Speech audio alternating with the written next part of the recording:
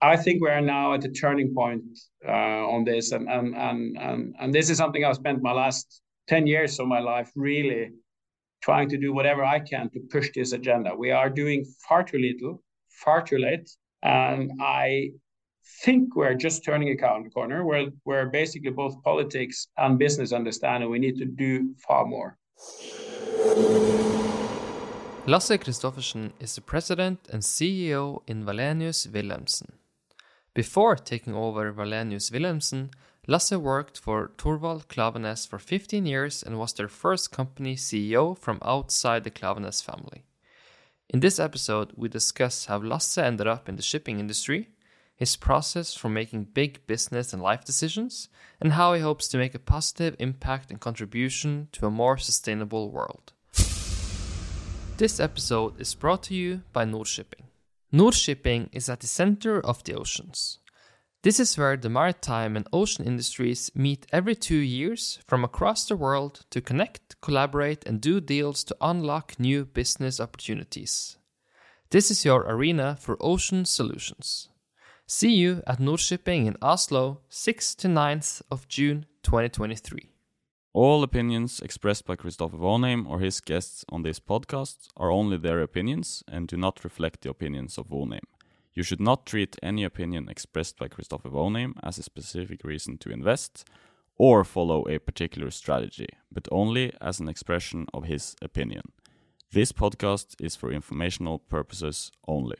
This episode is produced by William Franzen.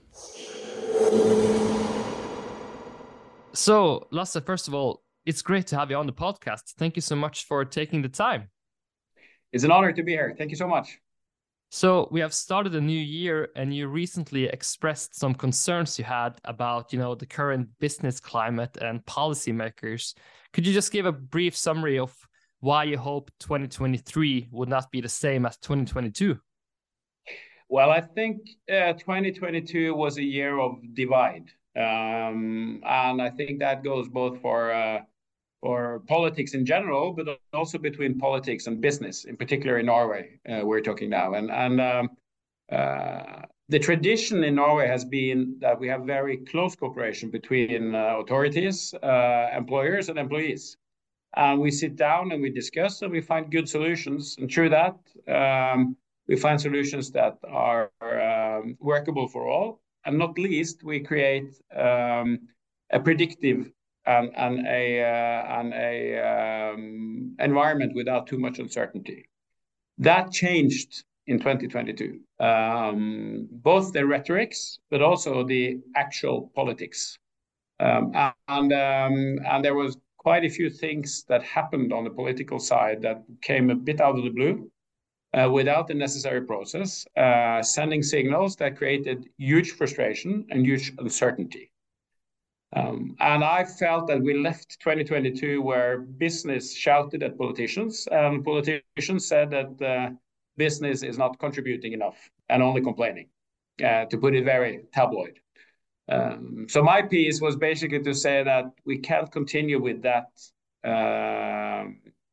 shape and form of the dialogue in 23. We need to find together because we have far more important things to do. And I'm particularly thinking of the climate change and the role we have in decarbonization. Let's rather spend the efforts there than on talking about divides.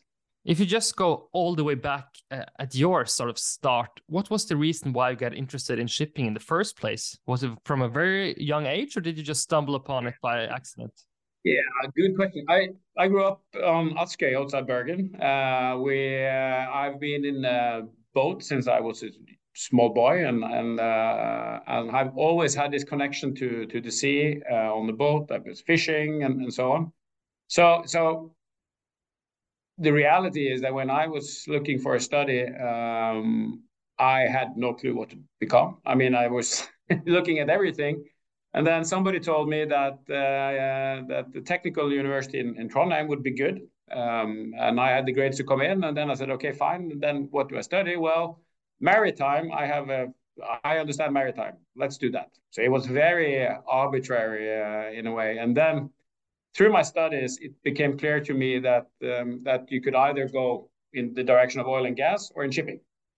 And to me, shipping was the most interesting part. So eventually, world trade, how shipping basically connects the world and drives economic progress and divide in many ways, really interested me. So it's partly, I think, because of the interest for the sea from my youth, and also my interest for global trade and politics that really meets in shipping. After when you finish your studies, how high would you say your ambitions levels were at that time? Or were you just trying to figure out if you can find a good company to work in? Or did you have like a very sort of planned out career trajectory that you wanted to embark on? I have never, and this is true, I've never ever in my life had a career plan.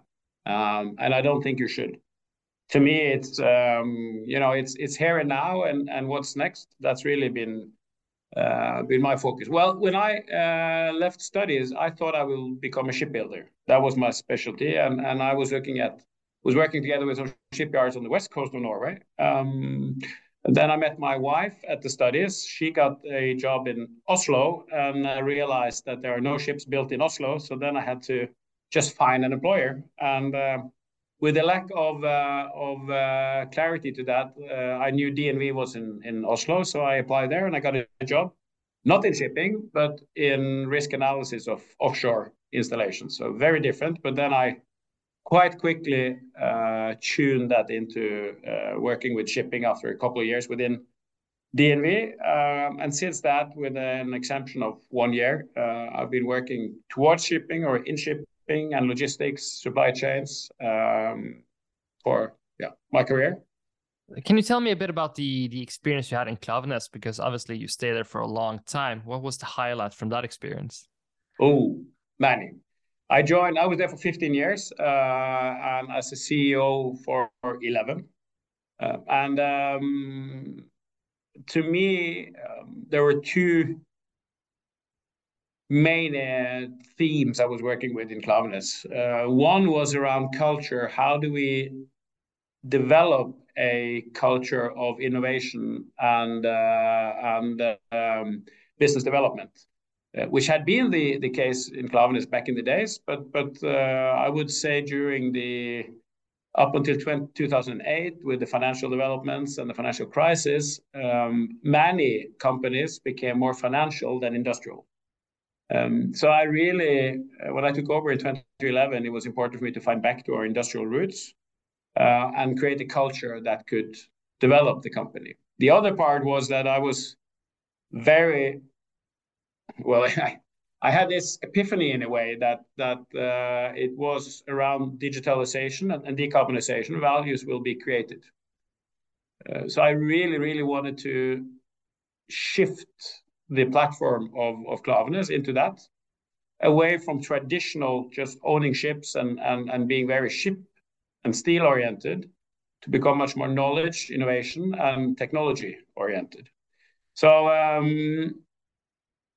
when you take over as a CEO, it takes a couple of years, in my experience, to really find your ground. But then as of 2014, we systematically worked on exiting businesses that either created value in terms of digital technology, or because it has a significant competitive advantage on decarbonization. So through that period, I'm quite proud that we were able to, I would say, shift the business platform of Klaveness from traditional industrial shipping into businesses that purely focused on using digital technology and data and/or creating substantial climate value. And I'm very, very proud of the company, the business, and not least the team I left last year. It was really hard to leave, but after 11 years as CEO, I think it was time for somebody else to pick up the baton. Yeah, that's very interesting, because that was the sort of the next question. What was the thought process like when you had the opportunity to join Wallenius Wilhelmsen? Because, I mean, how do you take big decisions in your career and life? Do you have any frameworks, or is it a gut feeling, or is it like you said, given the time period, you thought, okay, maybe this is the correct time to do something new and take on a new challenge? These big decisions, I always spend time on, and I take a rather structured analysis, and I use people around me. I'm lucky to have a very clever wife, so I always take these discussions together in our family board. And we need to do this together. Same I did when I joined Klaveness, when I took up the post as CEO in Klaveness. These big decisions, I do it together with my wife, but also, of course, listening into people I trust a lot. Specifically on Wallenius Wilhelmsen was not unlike the one with Klaveness, because when they contacted me in May 2021, which is quite a while back, I said, no, I'm not ready. I was too committed to Klaveness, and we were in the middle of a structural change on how we run the company, which was a very natural change, but still I felt very much commitment to that. So this was the headhunter. They talked in May and in June and in August and September. And every time they called, I said, I'm not sure if I can do this. And then eventually, when I started to analyze the decision, I realized that what stopped me was really the pain of leaving Klaveness. I was never in doubt that Wallenius Wilhelmsen was the right opportunity for me now, and I could come back to why. But that was, I always saw this as a very exciting opportunity, but I just couldn't get beyond the pain of leaving Klaveness and my good friends there. So it was when I realized that pain will only be worse in a year or two. I realized that I have to take that out of the equation and only think of one, will you leave Klaveness? And yes, I will not be the CEO for 20 years. And two, is this something you really want? Yes. Okay, then you just have to take the timing that's presented for you. And so I did. But it was painful. And I must admit that I felt a couple of tears when I sat down and told it to people, because Klaveness was much more than just a job for me. Very, very interesting. So just obviously you have joined a huge organization with a lot of employees, a lot of operations all around the world. Yeah. How is the plan sort of like the first few months? How do you tackle that? Because there's a lot of ways you can go about it, but I guess to have a good plan to start is interesting. And I guess there's many different ways you can approach it. But I think already talking to you that you had maybe a structured approach on how you want the first few months to be in a new company, in a new challenge. Yeah, I did. So so there were basically a couple of phases. One was the phase before I joined, and I was very clear that I wanted to have some slack between being out of the day-to-day in Klaveness and before I got into day-to-day here. And I used that very actively to talk to a lot of people, both inside Wallenius Wilhelmsen and outside Wallenius Wilhelmsen, about the company. Because that's a unique time you have to get to understand an outside-in perspective of an organization, understand the key elements of the organization, key people in the organization, not least. So I spent quite a bit of time actually before I joined to create a picture. And then I also used a team here at Wallenius Wilhelmsen to make a onboarding plan. So when I joined, I had a quite detailed plan for the first 3 months. And my main goal and the main process was I wanted to meet all the top 3 levels in the organization. And I wanted to physically meet as many as possible. And I sat down and had individual. So we counted, I think I have met with more than 300 people, most of them face-to-face, either digitally or physically. So I spent the first month really to get to understand the organization and the people, not that much the business and not that much the customers, a little bit on customers. But to me, it was really important to get to understand how does this organization work? Who are the people that really drive this organization? And where are the talents that I can really build on in this organization? So I would say phase 1 in the organization was really around people. And then the second phase after, from the fall last year, was to start with two main themes. That was strategy. How do we position this company strategically? And second was culture. How do we work on building on the culture we have and tuning on that so it's a culture that fits with our strategy? And I would say these are the two themes I've been working mostly with. And we're now just about next week, Monday, and the full week, we'll have a strategy week. So then we're launching the updated strategy to the whole organization through various presentations, TV shows, and other stuff. So now we're in phase 3. Given your experience, in the companies you've been, and also in terms of all the board positions you've had, do you have any pitfalls you've seen CEOs can do when they take over a new job that it's very good to avoid not doing? Absolutely, there's many, and I won't say that I've seen people failing in it because I've not seen that many from close, and those I've been lucky to work with has done a great job. So, but I think if you ask me in general, I would say that the biggest pitfalls is one is always to come from the outside and believe that you understand this, the organization, the business. That's a big pitfall. And I really totally disagree to those who say you need a 100-day plan and have a plan after 100 days. It takes months and years to really understand the business. So that humbleness when you come into an organization to understand that you don't really understand, you conceptually understand, but not the details. I think that's one. And I think another is that you don't really understand that the business is about people, not about ships, not about money, not about customers, not about shareholders. It's about people.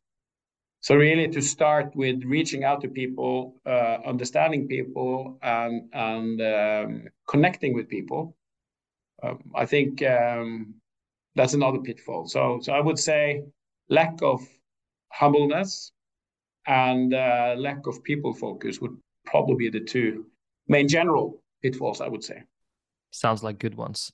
And just if we can talk a bit about your leadership philosophy as well. I saw you were quoted that you have no need to copy anyone else. Can you share a bit about how you have evolved your leadership philosophy, and do you have a clear philosophy that now that you're very conscious of in your work day to day? I've been asked many times what my leadership philosophy is, and my problem is I can't really answer.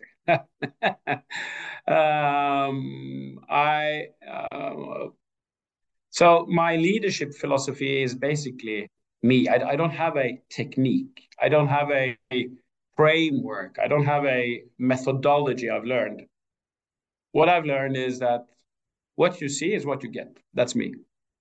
And it's my beliefs, my values, my convictions. And so that's really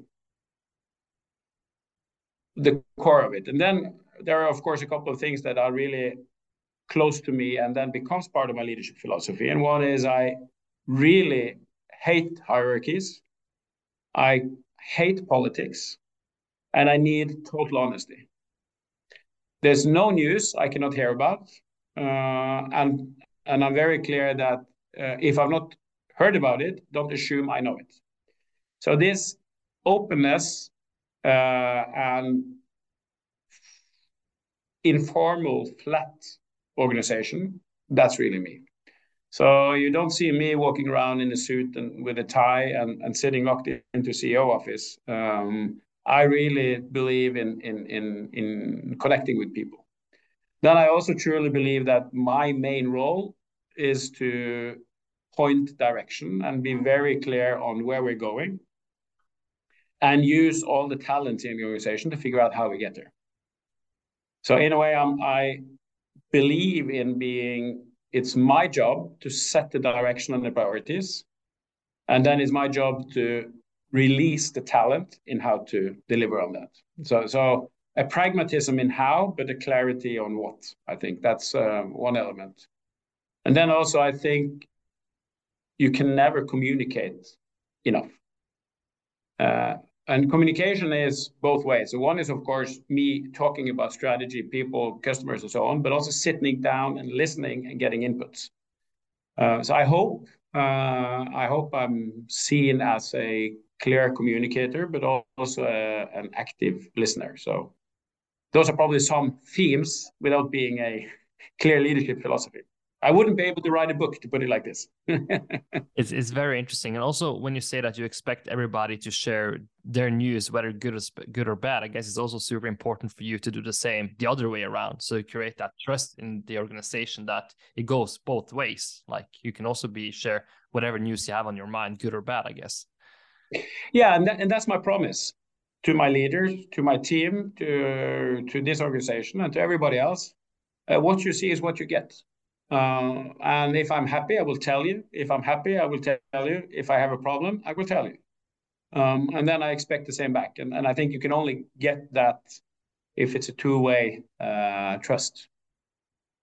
Let's get a bit over to the market you operate in, the RoRo market. So obviously it's a niche market. What is the best way to introduce the market and the market dynamics that you operate in? Because it's a very unique type of market, I guess. Yeah, it's unique, but maybe not so unique. So basically, we bring the car home to you. We bring the excavator out on the construction site. We bring the harvester to the fields in Brazil. We bring the batteries into the grid in California, from A to Z. This organization, Wallenius Wilhelmsen, we're not just a RoRo shipping company. We are a shipping, logistics, and increasingly a technology company. The example we can use here in Norway is that there are a lot of new electric vehicle entrants coming in, and they don't have advanced supply chain organizations. So for them, like NIO, which we have had a strong cooperation with, we are doing everything. We are picking up the cars in China. We bring them to the terminal. We clear them out of China. We bring them to Europe. We do processing on them, meaning that we are doing the last bits of production actually on the cars. Bring them to Norway, distribute them up to the distribution center, and if need be, we can bring it back to your door. So we are orchestrating from end to end. And in the US in particular, in Mexico, we're even inside the factory. So we are doing the last 5% of processing of the cars before they leave the factory. So we are end of the factory line. We are transport, we are terminals, we are processing and imports, we are shipping, and we are logistics. So our market is basically everything that rolls on wheels, everything from cars to huge, large equipment like trailers and tractors and excavators, and also specialized cargo that doesn't fit anywhere else. Large, heavy stuff that we bring around the globe. What do you think is the biggest misunderstanding people tend to make about the market? Well, the biggest misunderstanding about this market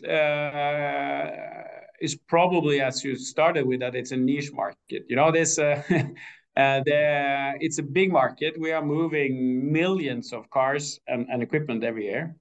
And then maybe more relevant, what is the biggest misunderstanding people have of our company is that we're a pure shipping company. We are not a pure shipping company. We are a proud shipping company. We're the biggest shipping company in this RoRo sector. But shipping is one key element in what we deliver to customers, which is end-to-end solutions. We help them to manage supply chains from A to Z. If we look a bit about the market development, obviously there has been a lot of bad years if you go back in history, and these last years have been fantastic. How would you sort of sum up, if we can call it a cycle, and where do you think we are in terms of what will drive this forward? Is it as good as it can get right now, or do you see a bigger trend where you think this is going to be good times for a long time coming? Yeah, well, first of all, what I've learned in shipping is that it's a very cyclical market, and you should be very careful in predicting these markets because there are so many things, and we are part of geopolitics, we are part of economics, we're part of trade politics, there's so many things that happen on this scene that it's really hard to predict.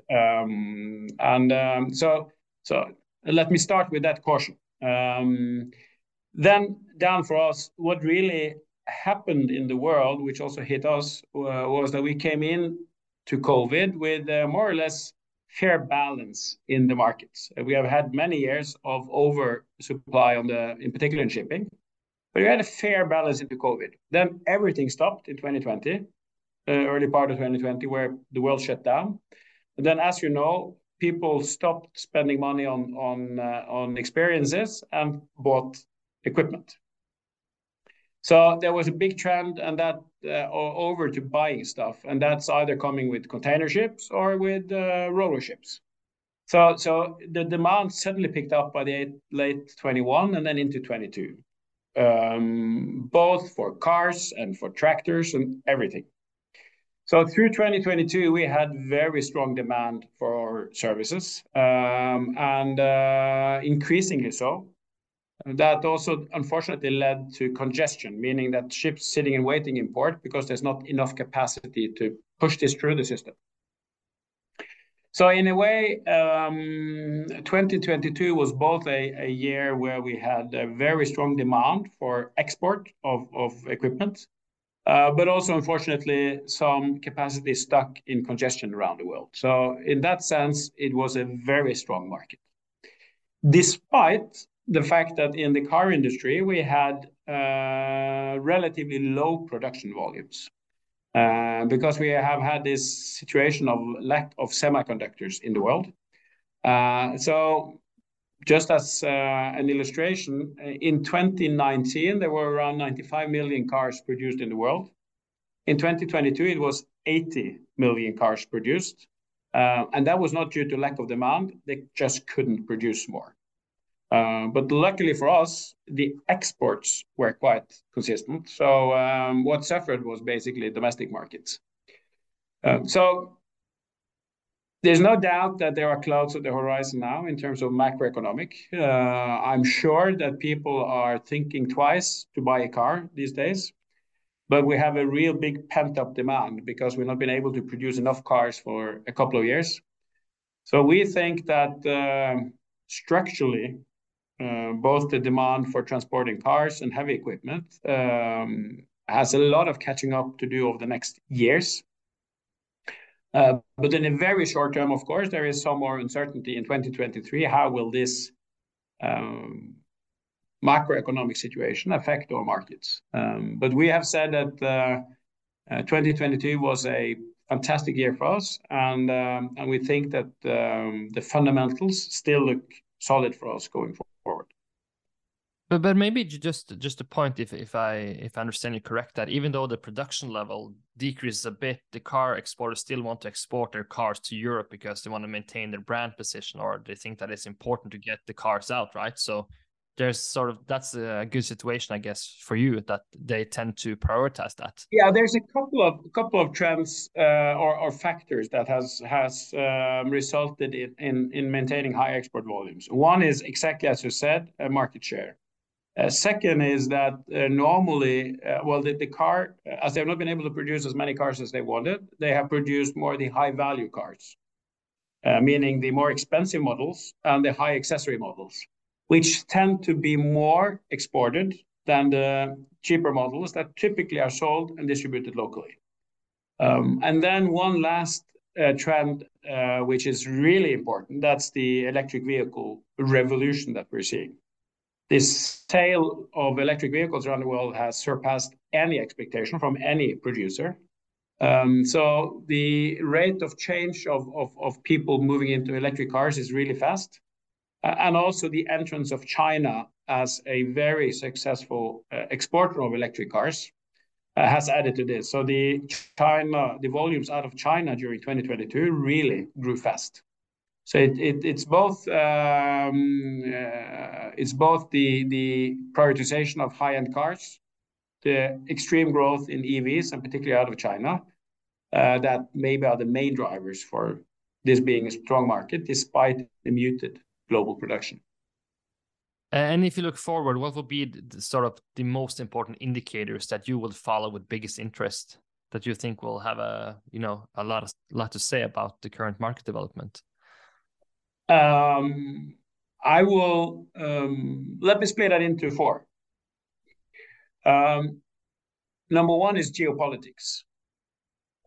For us, we are the spider in the web when it comes to distributing goods globally. And we have had for 50 years now a development where the world has come closer together, trade has grown, and we have thought that through trade, we will grow closer as a global community. Following the Russian invasion of Ukraine, following the trade wars and the technology wars between the US and China, we now realize that that's not the case anymore.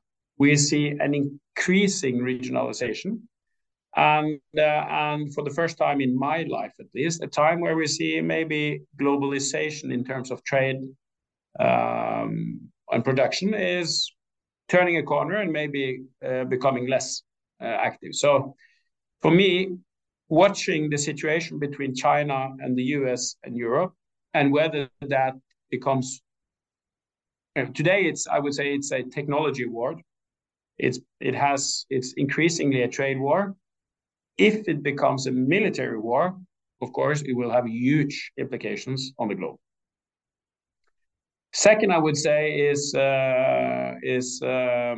sustainability, and in particular climate. I think we are now at a turning point on this, and this is something I've spent my last 10 years of my life really trying to do whatever I can to push this agenda. We are doing far too little, far too late, and I think we're just turning a corner where basically both politics and business understand that we need to do far more. So the second thing to watch is, are we getting a price on carbon, which is really changing how we make decisions?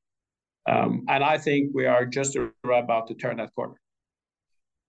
Thirdly is really around the industry we're part of, where focusing on the car side, but also on the equipment side, that is the electrification and how that changes market dynamics, and whether this will be a free market access development or whether we will see local and regional production and consumption.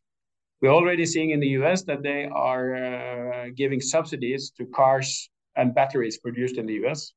We see significant investments going into local production of batteries and semiconductors. This is more a long-term trend, but obviously that's one to follow for us. We still think there will be global trade, but the trade patterns could change.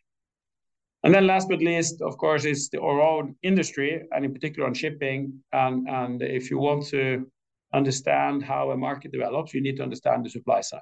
How many ships are coming into the market? That has been underinvested for many years, and now the order book is picking up, and we now have 20% worth of the world fleet in order over the next few years.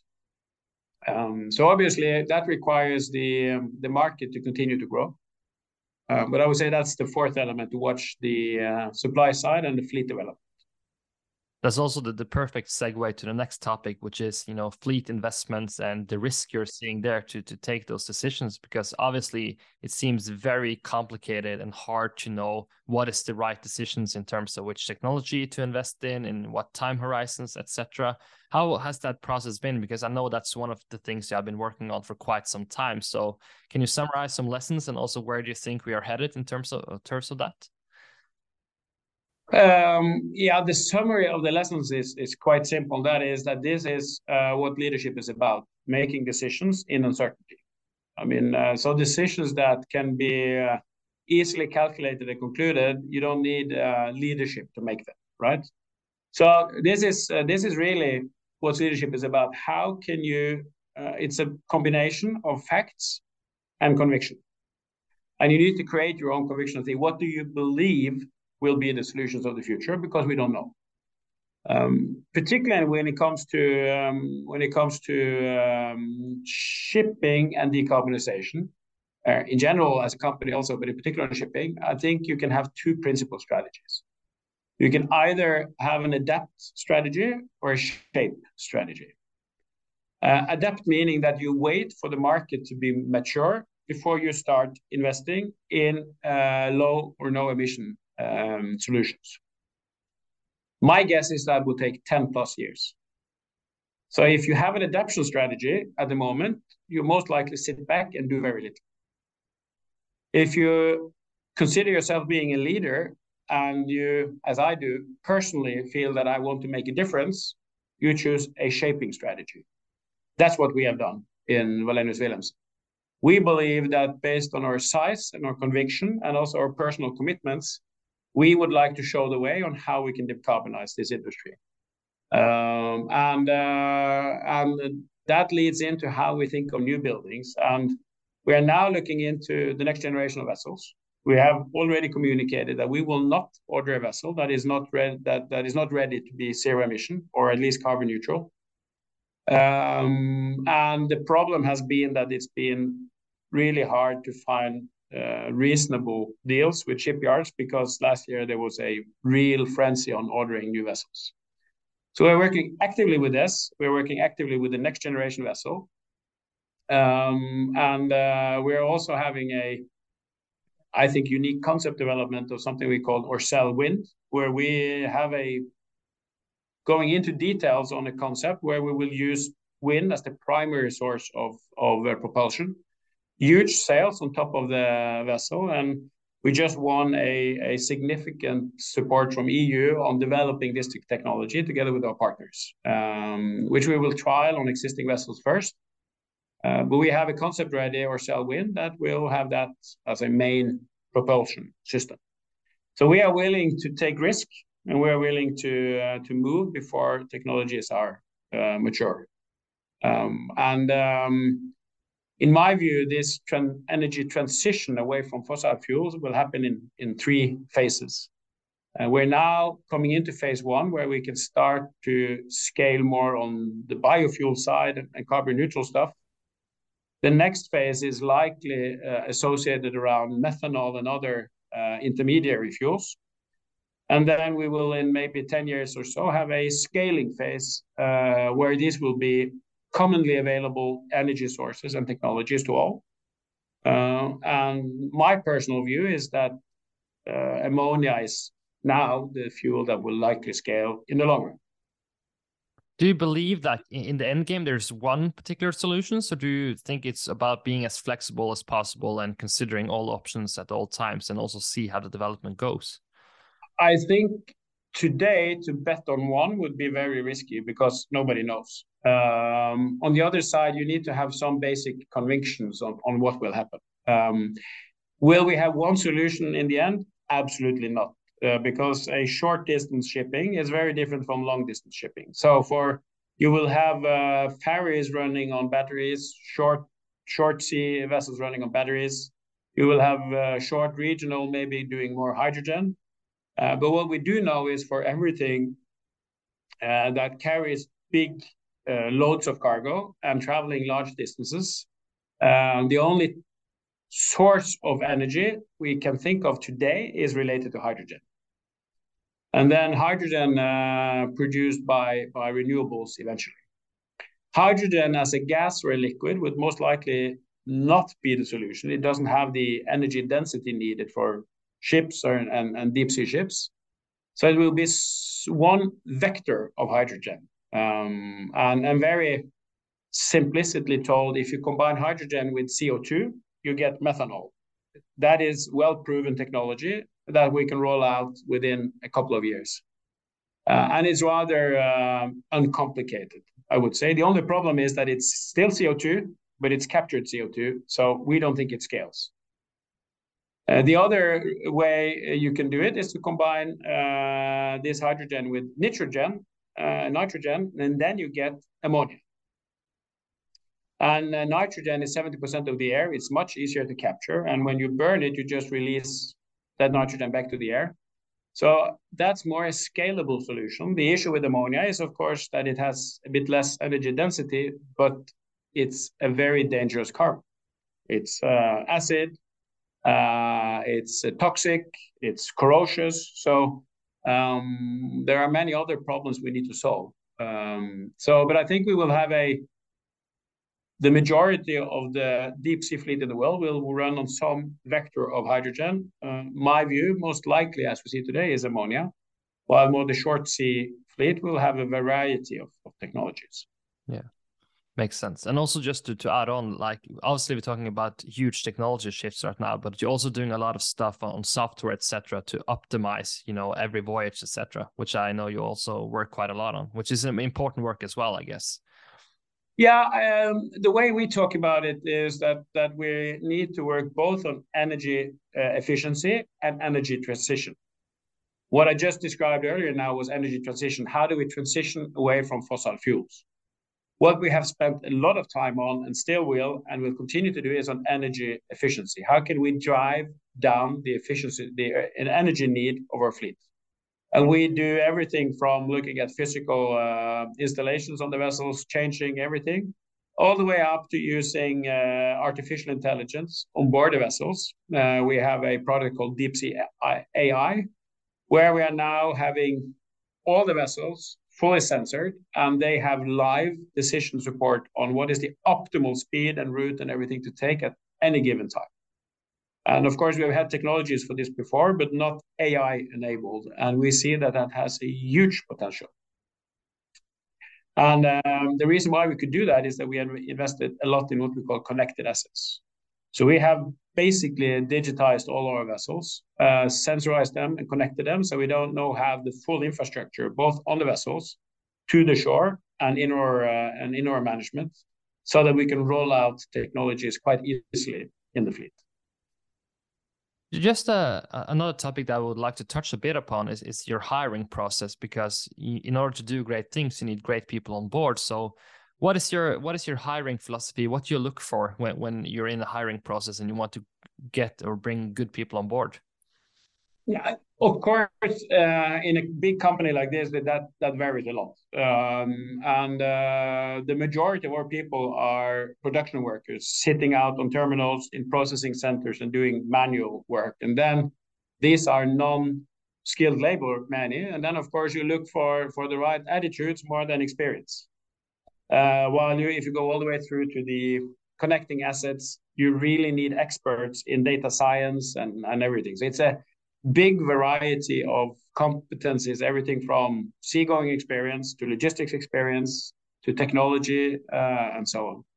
Personally, when I recruit, I look for passion and talent.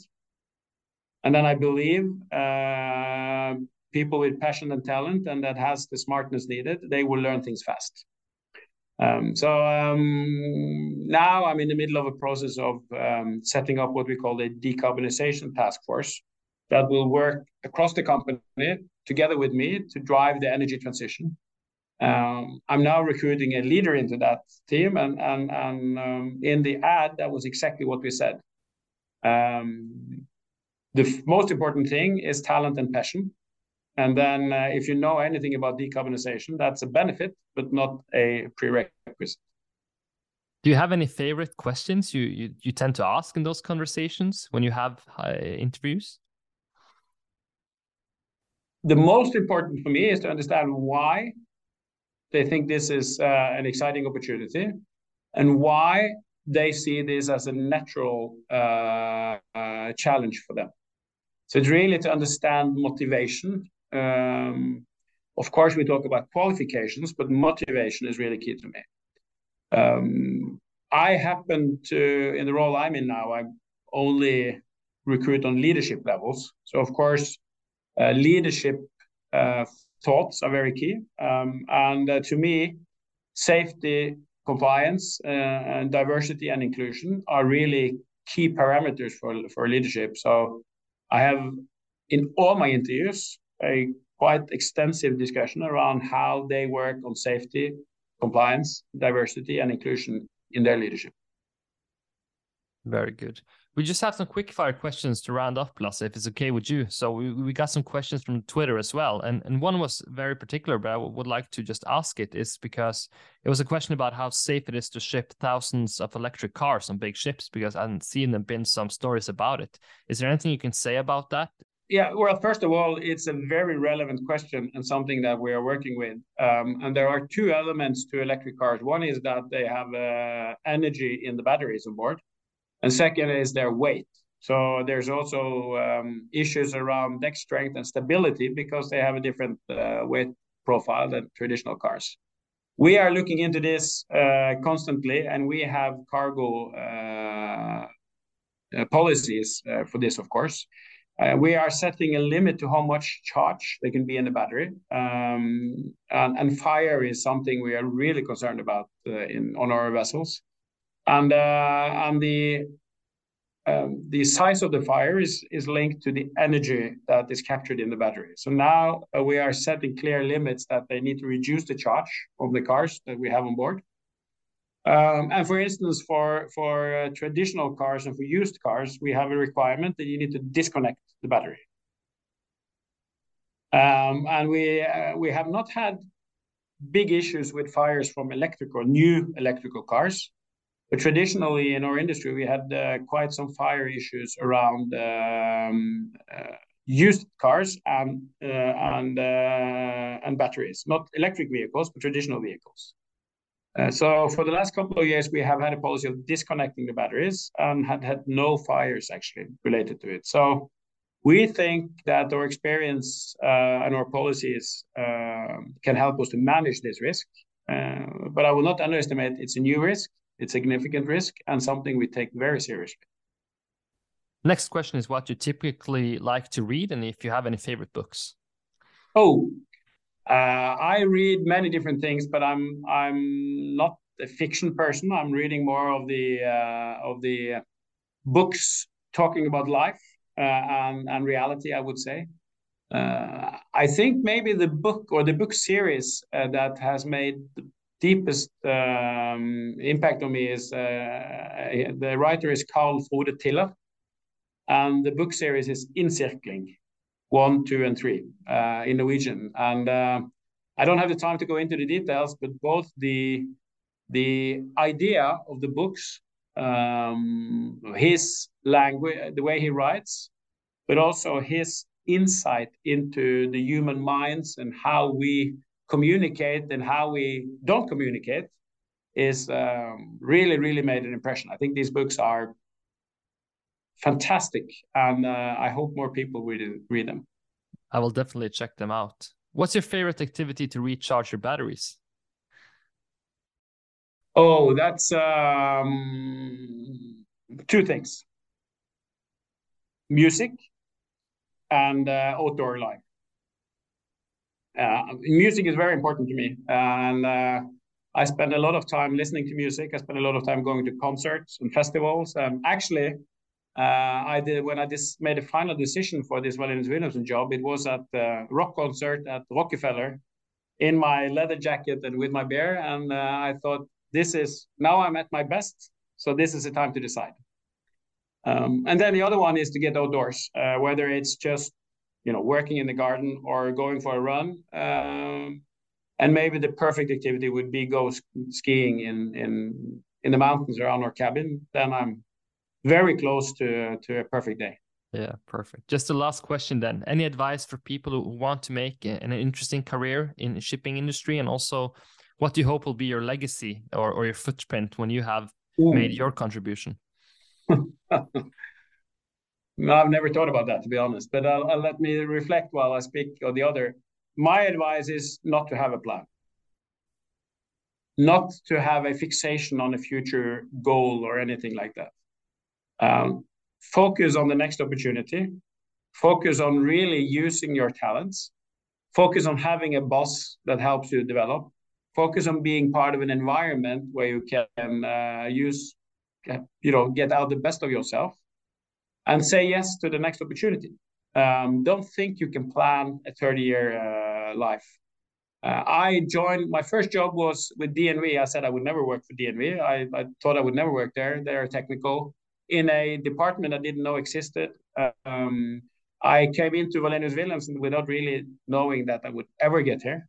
So there are a lot of coincidences. So career is about, as long as you make sure that you are happy with your colleagues, you're in a company that you believe in, And you always look at what's the right opportunity for me now. That's the most important thing. Don't think 2 steps ahead and say, it's smart to get on the CV and stuff. I don't believe in that. You cannot know what comes in the future. But what I do know is that if you're able to get the best out of your talent at any given time, opportunities will present themselves. So my legacy after my time, I think, I hope that people would say that I helped them to be a better version of themselves and get out their full potential. To me, culture and people is really what leadership is about. I can influence the careers and lives of many people. So I hope that my legacy will be that I was able to provide opportunities and clarity and direction for others and help them grow. I hope my legacy will say that I made a difference on climate change. This is something very personal to me. I hope my legacy will say that I made a difference on diversity and inclusion and made sure that we created opportunities for all, and that we are bringing in diversity of minds and representation around the table. And last but not least, I hope my legacy is that we really took safety seriously and made sure that we did everything we could to avoid people getting hurt. That's the perfect ending. Thank you so much for taking the time, Lasse. It was a privilege having you on. Thank you so much. If you like this episode and the content we produce, you need to check out our newsletter called the Franzen and Vonheim Letter. You can find more information in the show notes. And also, if you want to see this episode, head over to my YouTube channel. Just type in Kristoffer Vonheim. See you next time.